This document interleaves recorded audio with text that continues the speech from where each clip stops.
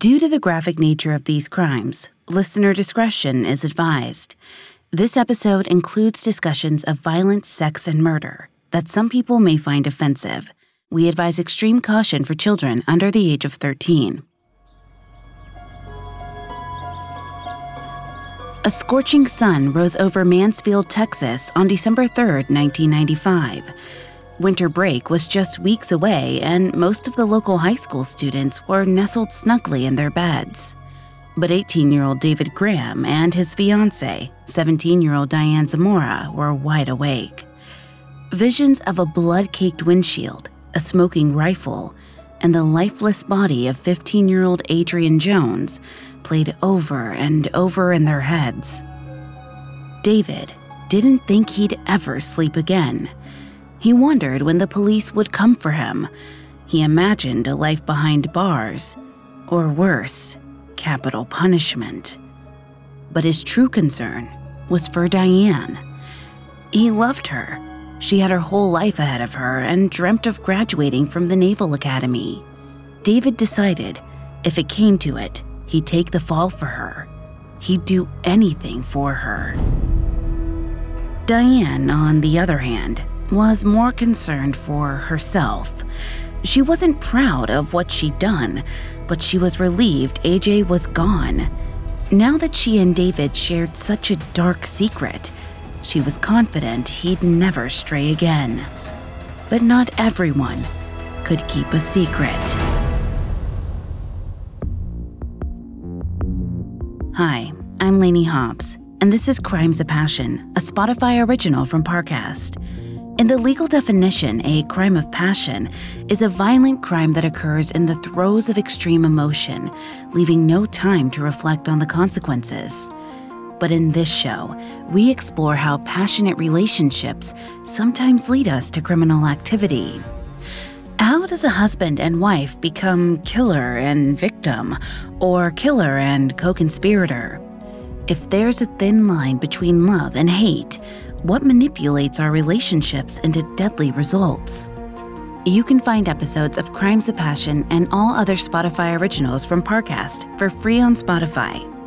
Last week, we discussed high school sweethearts Diane Zamora and David Graham. When David confessed to Diane that he'd cheated on her with a fellow student, Adrian Jones, she was furious. As revenge, Diane convinced David to help her kill AJ in cold blood. This week, we'll see how the teens almost got away with murder and the messy aftermath of the police investigation. We have all that and more coming up. Stay with us. The death of 15-year-old track star Adrian Jones on December 4th, 1995, devastated her community. Capable, brilliant, and outgoing, AJ's future was tragically cut short. But in the mid-90s, the Dallas, Texas area was rife with crime. Drive-by shootings, robberies, and violent killings made headlines daily. Sadly, the loss of a teenager didn't shock the authorities the way it used to. Detectives Dennis Clay, Dennis Meyer, and Police Chief Brad Geary were all assigned to AJ's case. They'd seen it all before and, perhaps overconfident, assumed they'd find their killer before the turn of the new year.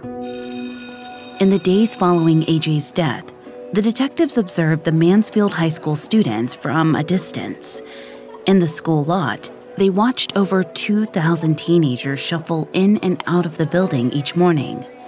Any one of them could have been the murderer they were looking for. To narrow things down, Clay, Meyer, and Geary started by questioning the teachers and counselors.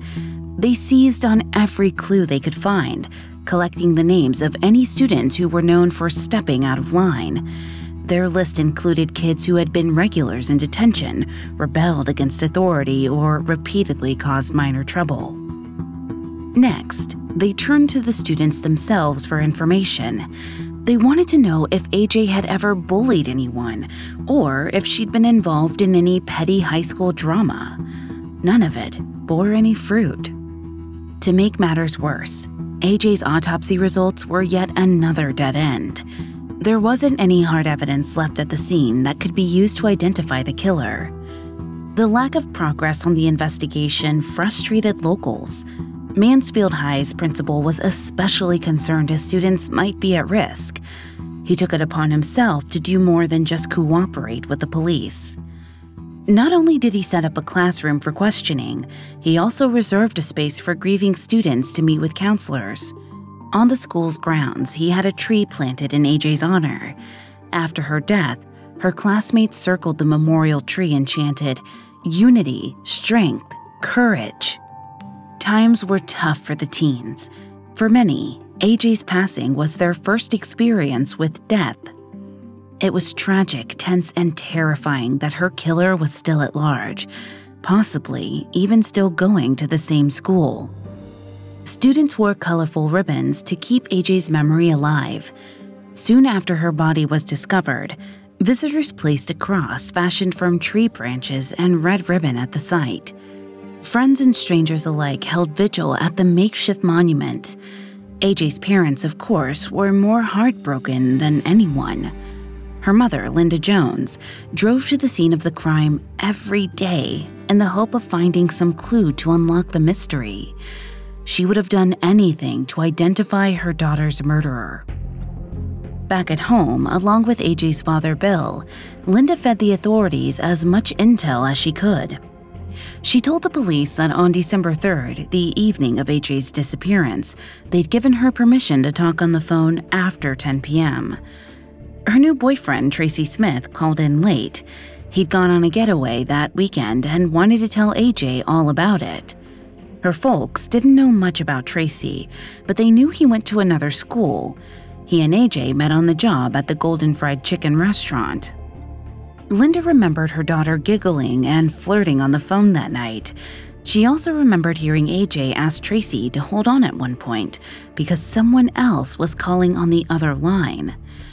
That moment seemed significant because it was the only time AJ acted out of the ordinary. When she clicked over to the other call, her voice dropped low. She whispered short, quick answers to whoever had phoned. Then, after just a moment, she switched back over to Tracy and resumed their conversation at full volume. When Linda asked her daughter who'd interrupted her chat with Tracy, AJ told her it was David from cross country. The following day at school, detectives interviewed around 30 students, including 18-year-old David Graham. He was the only David on the track team who could have called AJ the night she vanished, but the story didn't quite make sense. David's name wasn't in AJ's phone book. No one who was close with AJ mentioned David at all. One of her best friends, Tracy Bumpus, said AJ and she shared their deepest, darkest secrets, but Tracy had never heard AJ mention David at all. For his part, David kept a low profile. In the weeks after AJ's death, he played the role of an innocent student flawlessly. He took care not to change his behavior in any noticeable way. At school, he remained conscientious and made sure not to rock the boat. His eyes were wet with tears at AJ's memorial service. He seemed as shocked as anyone else that she met such a violent and unexpected end.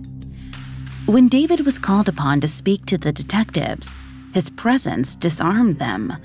He was a clean-cut, good old military boy. He was respectful and polite, following up every answer with a yes, sir, or no, sir.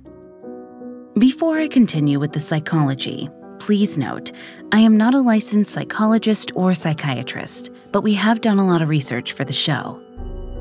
Normally, police may have been able to catch David in a lie by meticulously cross-referencing his story with the available evidence. In her article from the American Psychological Association entitled Deception Detection, Laura Zimmerman, PhD, said, "Research shows being strategic about revealing evidence to suspects increases deception detection accuracy rates. Withholding evidence until late in the interview leaves room for guilty suspects to blatantly lie. But investigators couldn't delay revealing their evidence because they simply had none available. David just had to keep quiet and stick to his story. After a brief interview, the detectives essentially crossed him off their list of potential suspects. He was a model student whose relationship to AJ was a complete secret. Besides, authorities believed they'd found a more legitimate suspect to pursue. During questioning, several Mansfield High students mentioned a troubled teen who lived in a trailer park just outside of town. The girl already had a police record, but more importantly, she'd recently exchanged fighting words with AJ. To protect her identity, we'll call the girl Tanya. In 1994, Tanya caught wind that her boyfriend cheated on her with Kristen Clark, one of AJ's best friends. According to a police report, Tanya beat Clark with a baseball bat, broke her nose, and gave her a concussion. Clark needed 45 stitches to close the gash at the base of her skull.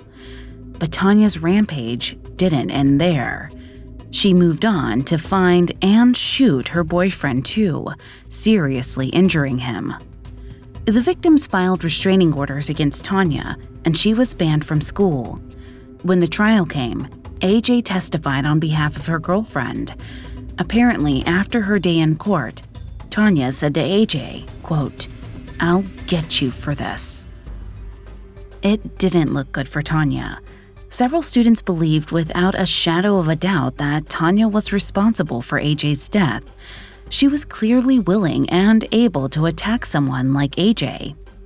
Her attitude only made her more suspicious. In contrast to the polite, soft-spoken David, Tanya was crusty, blunt, and ill-tempered. More importantly, she was the only real lead investigators had at the time. Dallas police questioned Tanya and her ex-boyfriend extensively, but they soon realized they'd hit another snag. Tanya's alibi for the night in question checked out, and she passed her polygraph test with flying colors. With Tanya officially cleared, there was no prime suspect. AJ's dad, Bill Jones, was also questioned and given a lie detector test. He passed. Her mom, Linda, told the authorities she suspected AJ's boyfriend, Tracy Smith. After speaking with AJ on the night of December 3rd, he never tried to make contact with the Joneses or offer his sympathies. Linda found that suspicious. But Tracy passed his polygraph too. He did, however, offer investigators a new lead. He claimed AJ had a stalker, a boy named Brian McMillan. Coming up, AJ's killers finally slip up. Hello, I'm Hannah Maguire. And I'm Suruthi Bala, and we're the hosts of the new Spotify original from Parcast, Sinister Societies. You may know us from the very creepy and excellent podcast Red-Handed, but now we've teamed up with Parcast for an unprecedented look at history's most nefarious groups. Some preach extreme religious practices, others warn of impending doom, and then there are those whose endgame is far more diabolical. Every Tuesday on Sinister Societies, we take a peek behind the curtain and discover the most ominous organizations the world may or may not have known.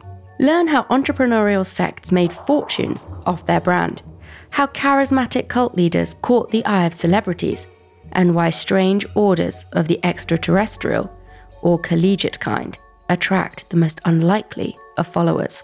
Some groups convene in the shadows, others operate in plain sight. All are absolutely sinister. Follow Sinister Societies, free and only on Spotify. Now, back to the story.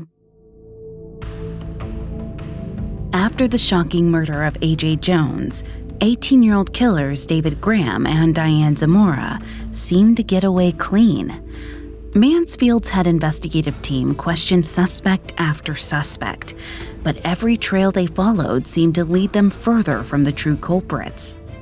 While Graham and Zamora avoided suspicion, another teenager fell prey to cruel high school gossip. AJ's boyfriend, Tracy Smith, said he was interrupted while calling AJ on the night of her disappearance.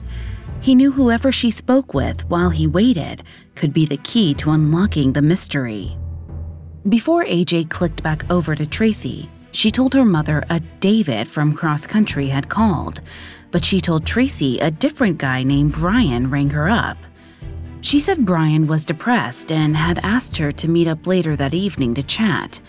According to Tracy, she never mentioned anyone named David. Investigators Clay, Meyer, and Geary seized the lead. They soon discovered a 17-year-old boy named Brian McMillan was employed near a Subway sandwich shop where AJ used to work. AJ was kind to Brian. She felt sorry for him because he seemed a little awkward. But as time went on, their relationship took a creepy turn. Brian grew fascinated with AJ, and she felt suffocated by his frequent visits. When her mom heard Tracy pointed to Brian as a potential suspect, she thought they'd finally found the final piece of the puzzle. She stated, quote, "He began to bother AJ so much at work that when she saw him coming, she started ducking her head behind the counter." Detectives dug into Brian's background and discovered he relied on 4 different prescriptions to fight his clinical depression. He seemed innocent enough, but the forensic team decided to bring him in for questioning anyway. Initially, Brian said he never knew AJ. In time, however, he confessed to more than that. He even conceded that he might have spoken with AJ on the night of her tragic demise. On that early December evening, Brian had gotten drunk alone. Before that, he hadn't touched the bottle in over 6 months, but he was lonely. All of his friends had girlfriends, and he had no one. As Brian spoke, Clay, Meyer, and Geary hastily filled in the rest of the story. Brian was sad. He couldn't land the gorgeous track star. In a moment of heightened frustration, he might have tried to get her to meet him in the middle of the night. Then he may have lost his temper. To investigators, the plot seemed likely enough. When they asked Brian if he'd been at AJ's house on December 3rd, he admitted it was possible. He had no recollection at all from that night because he'd drunk himself into a blackout. The detectives pushed harder. They asked Brian if he took AJ out late that night. He said he was so drunk he didn't remember anything. That was all investigators needed to hear. Fairly convinced they'd found their man, the authorities released Brian and secured a search warrant to raid his home. On December 15, 1995, armed officers stormed the house. Brian was ripped from his bed and arrested for murder. The following day, his story made headlines. That's when his friend stepped up and went to bat to defend him. According to those who knew Brian, he was gentle as a lamb. He may have been lost and awkward, but he'd never exhibited violent tendencies. Nobody could believe he was capable of murder. On top of that, Brian's dad swore his boy never left the house the night of December 3rd. Still, Brian spent Christmas in a jail cell. When the district attorney had him take a lie detector test, he aced it. Authorities were forced to release him from custody. New Year's Day, 1996 came and went, but detectives made no progress to speak of. After all that time, they were back at square one without a single promising suspect. Investigators combed over their records. They went over every available detail in the case to no avail. Apparently, it never dawned on the authorities that AJ could have lied to Tracy about Brian calling her. They assumed she was more likely to have lied to her mother about speaking to David Graham, but they were wrong, and the oversight cost them valuable time. They weren't the only ones fooled, however. David's classmates either revered his scholastic record or swooned when he passed them in the halls. He was an admirable young man, and to many he set an excellent example. One acquaintance remarked, quote, "His life was so unblemished that he didn't so much as throw a spitwad in school." His fiancée, Diane, was similarly above suspicion. She started studying every morning by 6 a.m. She excelled in her extracurricular activities and held an after-school job. To her neighbors, she was a sweet and naive kid who listened to Christian music. She didn't seem dangerous. Diane and David had known one another for nearly 4 years, but they'd only been a couple for about 1 month. Diane wore her engagement ring proudly, and David had no regrets about pawning his prized hunting rifle collection to pay for it. They really seemed like the perfect high school sweethearts. Only one person in the world knew a dark secret lay beneath the facades: David's best pal, Jay Green. The night of AJ's murder, David and Diane called on Jay for help. They snuck through his bedroom window, discarded their bloody clothes, and begged him not to ask any questions. David's friend honored the couple's request, despite how disturbing it was to see his friend shaking and covered in blood. He never reported the incident to the authorities, so even though investigators knocked on their neighbors' doors asking for every bit of intel, David and Diane went on living their lives. Publicly, David and Diane acted as if they'd never even talked about killing someone, let alone done it. They studied together and held hands. David showered her with gifts, including a leather jacket for Christmas and a cuddly little teddy bear for Valentine's Day. Before they knew it, they'd made it to their high school graduations and beyond. By the summer of 1996, David had been accepted to the Air Force Academy near Colorado Springs. Meanwhile, Diane was admitted to the Naval Academy in Annapolis, Maryland. Just as the killers embarked on the next chapters of their lives, Mansfield detectives put AJ's case on the back burner. They'd conducted over 300 interviews and had no conclusive leads. It had been over 6 months, and other cases were starting to take precedence. David and Diane were thrilled. The summer before their first semesters of college, the two attended separate, grueling boot camps to get acclimated to military life. David thrived in his basic training, but Diane's emails to him suggested she was struggling in Annapolis. She had a hard time keeping up with her fellow cadets. She sought relief at the Naval Chapel, but praying wasn't enough to quell her anxieties, so she looked elsewhere for comfort. Diane's squad leader was named Jay Guild. He was a handsome recruit from Chicago. He spent extra time with Diane since she wasn't physically up to par. All in all, he was an excellent mentor to her. She trusted him implicitly. At first, she told Jay she missed her fiancé, but as they spent more and more time together, she started to open up. Diane cried to Jay for hours when David ignored her emails. She threw massive temper tantrums when David forgot to call her. She just couldn't handle being away from him. Since AJ's death, they'd been inseparable. When they were apart, Diane just didn't trust her man. He was a killer, after all. Finally, Diane pulled Jay aside and told him she thought David was cheating on her with someone at the Air Force Academy. Jay was left in an awkward spot. The longer Diane and David spent apart, the more she grew tortured by jealousy. She wanted to make him feel that kind of pain too, so in July, she stopped sending him emails. She hoped her sudden silence would cause David to call. When it didn't, she told Jay she was going to end things once and for all. She even went so far as to come on to Jay. He didn't accept her advances, but that didn't stop Diane from emailing David to say Jay kissed her. That finally caught David's attention. When he read about the fictional kiss, he reported Jay to the school's administrators. He claimed Jay was forcing his fiancée to endure unwanted sexual advances. When the school did nothing, David went after Jay directly. Via email, he warned Jay to stay away from his girl.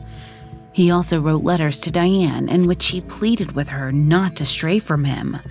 He ended each letter with the ominous words, "Remember what binds us together." It was a toxic relationship strained to its breaking point.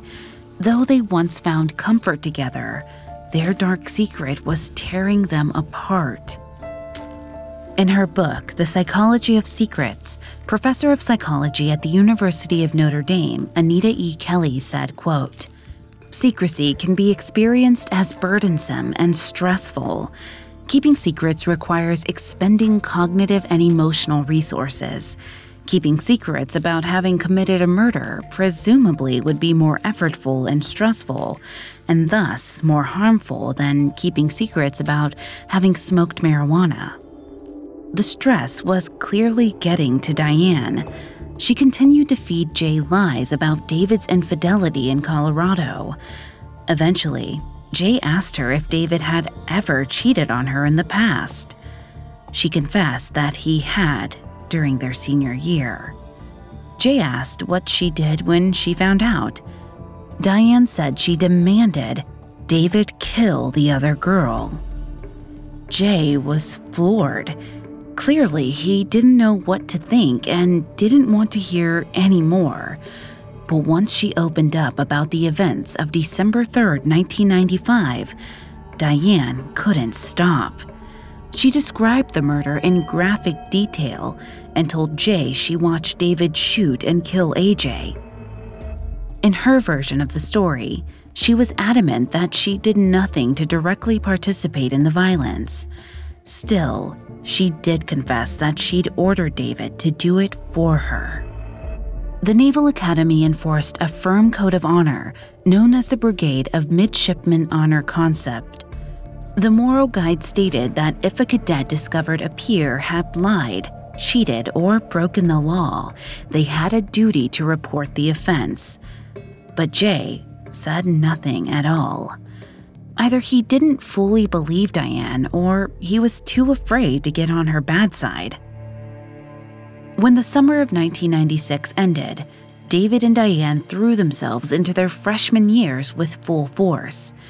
Again, David seemed to excel, even socially, but Diane had a hard time making genuine connections. Eventually, perhaps in a bizarre effort to make new friends, Diane shared her dark story once more. On August 28th, her dorm mates Mandy Gotch and Jennifer McKerney joined Diane late one night for a few drinks and some serious gossip. Diane gushed about David, and Mandy said the two seemed to love each other a lot. Jennifer chimed in by saying it seemed like the pair would do anything for each other. Diane said there was no line they wouldn't cross. They'd even killed to protect their love. The girls' eyes widened in disbelief, so Diane spilled everything. She freely told them exactly how she helped kill a 15-year-old girl. The following day, Mandy and Jennifer did the only sensible thing. They sought out the Navy chaplain. When they shared the conversation, he immediately called in the Naval Academy's attorney. The lawyer jumped on the phone and dialed up the Dallas police.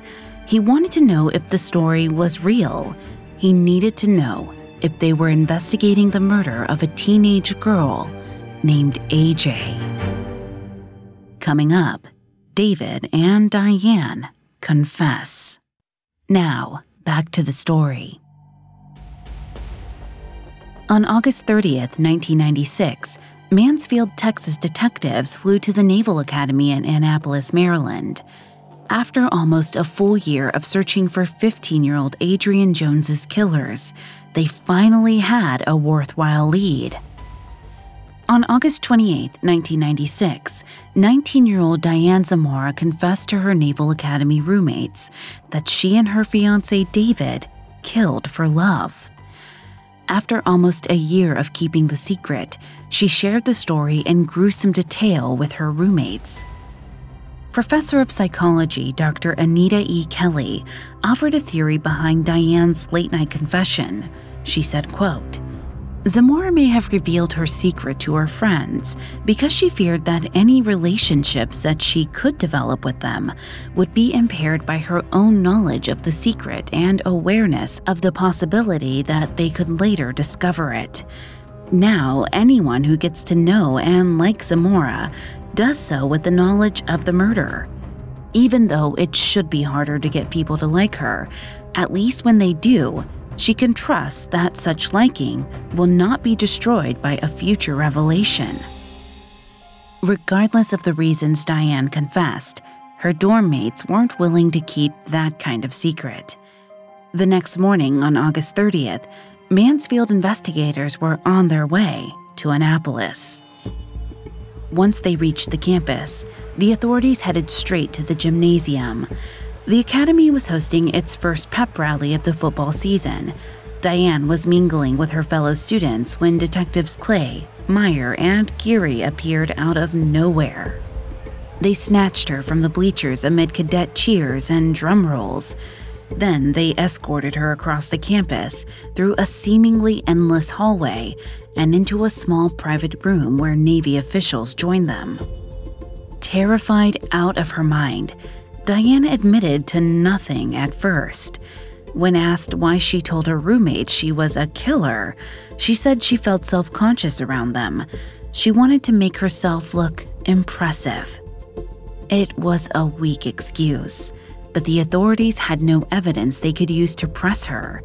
Since the officers couldn't detain her, the school opted to suspend her. They asked her to return to Texas until her name was cleared. Diane was given a one-way airline ticket to Dallas, but she changed the ticket. When she stopped over in Atlanta to meet a connecting flight, she switched her destination to Colorado Springs. She had to warn David. When Diane landed, she went straight to her fiancé's dormitory and snuck past the front desk. She pounded on David's door, taking care to make sure nobody saw her enter. When he finally answered, he was surprised and confused. Once she explained why she was there, David was even less welcoming. He warned her to stay away from him for the time being. He said he loved her, but he knew investigators were tracking her moves. He needed her to be discreet, but it was already too late. The detectives had followed Diane to Colorado. Within hours, they came knocking on David's door too. At first, David played it cool, as usual. He claimed Diane was lying, but he had no idea why she would do such a thing. It was another flimsy denial, and this time, investigators were prepared. The officers told David they'd had a chance to meet up with one of his best friends, Jay Green. Jay had told them all about the night David and Diane snuck through his bedroom window, covered in blood. He described the couple as distraught. That was December 3rd, 1995, the exact night of AJ's disappearance. David knew he was caught. All of the hiding, the countless lies and secrets, had finally caught up with him. When authorities offered the cadet a typewriter, David typed up a 5-page confession. The result was wordy and melodramatic. One of the forensic psychologists later assigned to David's case said it would have put romance novelist Danielle Steele to shame. The couple's fates were all but sealed.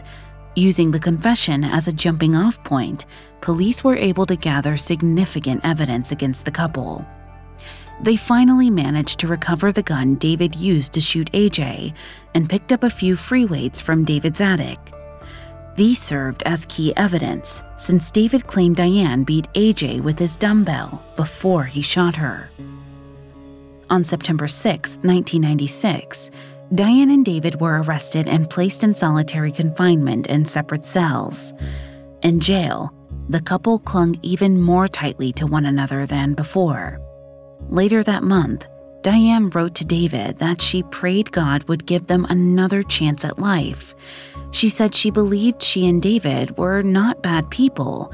They were just, quote, young, in love, and not thinking straight.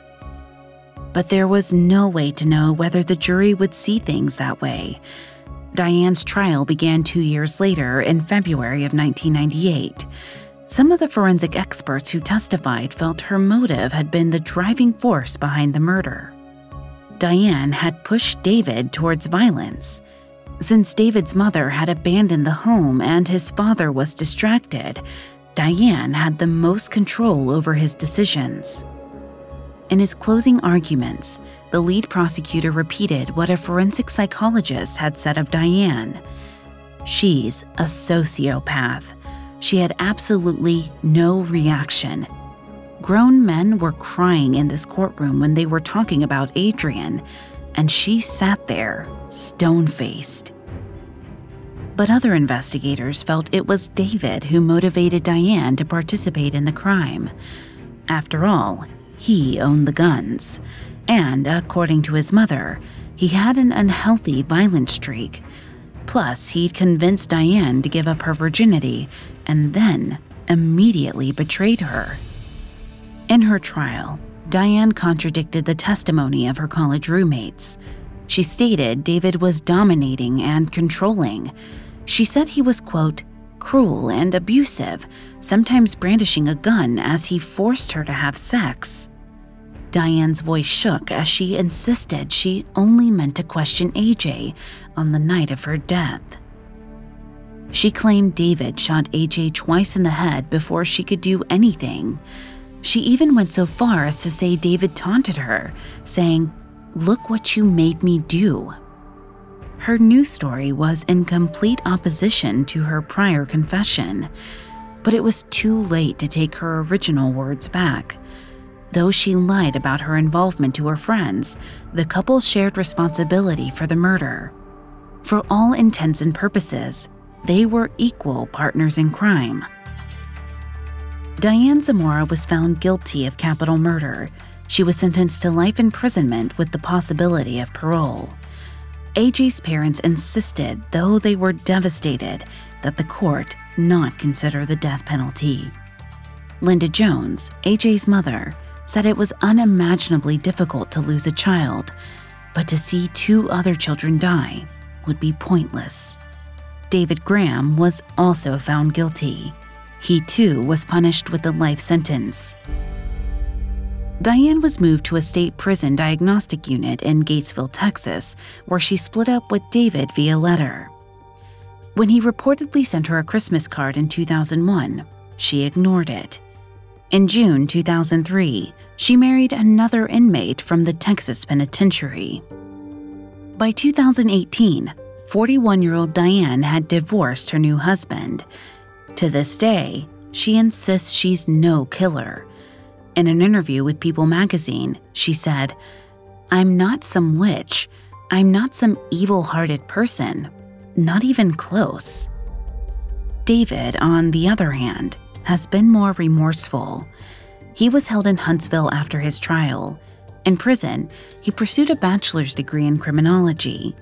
He has expressed a sincere regret for killing AJ and said if he could get a do-over of the trial, he'd have pleaded guilty from the start.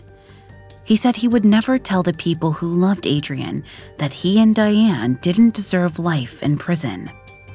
As of 2018, he was being held in Wichita Falls and was studying to become a pastor. In total, both David and Diane have spent nearly 2 decades behind bars.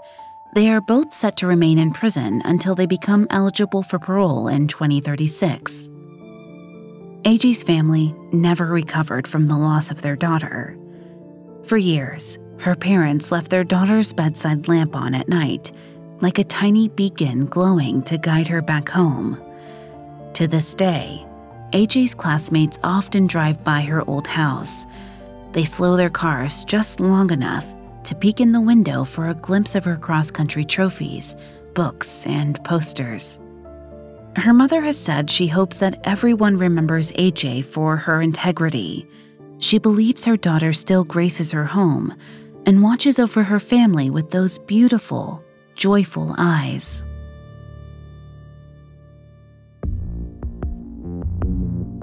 Thanks again for tuning into Crimes of Passion. We'll be back Wednesday with another episode. For more information on David Graham and Diane Zamora, amongst the many sources we used, we found The Psychology of Secrets by Anita E. Kelly and Blind Love, the true story of the Texas cadet murder by Peter Meyer, extremely helpful to our research. You can find more episodes of Crimes of Passion and all other Spotify originals from Parcast for free on Spotify. We'll see you next time when true love meets true crime. Crimes of Passion is a Spotify original from Parcast. Executive producers include Max and Ron Cutler. Sound design by Scott Stronach, with production assistance by Ron Shapiro, Trent Williamson, Carly Madden, and Aaron Larson. This episode of Crimes of Passion was written by John Levinson, with writing assistance by Terrell Wells, fact-checking by Haley Milligan, and research by Mickey Taylor and Chelsea Wood. I'm Lainey Hobbs.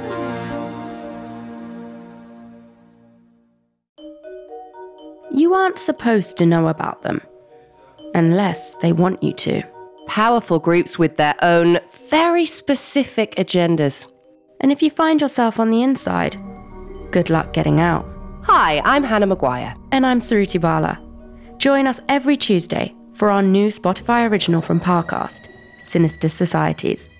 Whether it's doomsday predictions, deadly greed, or world domination, each week we're exposing the beliefs and actions of the most ominous organisations the world may or may not have known. Follow Sinister Societies free and only on Spotify.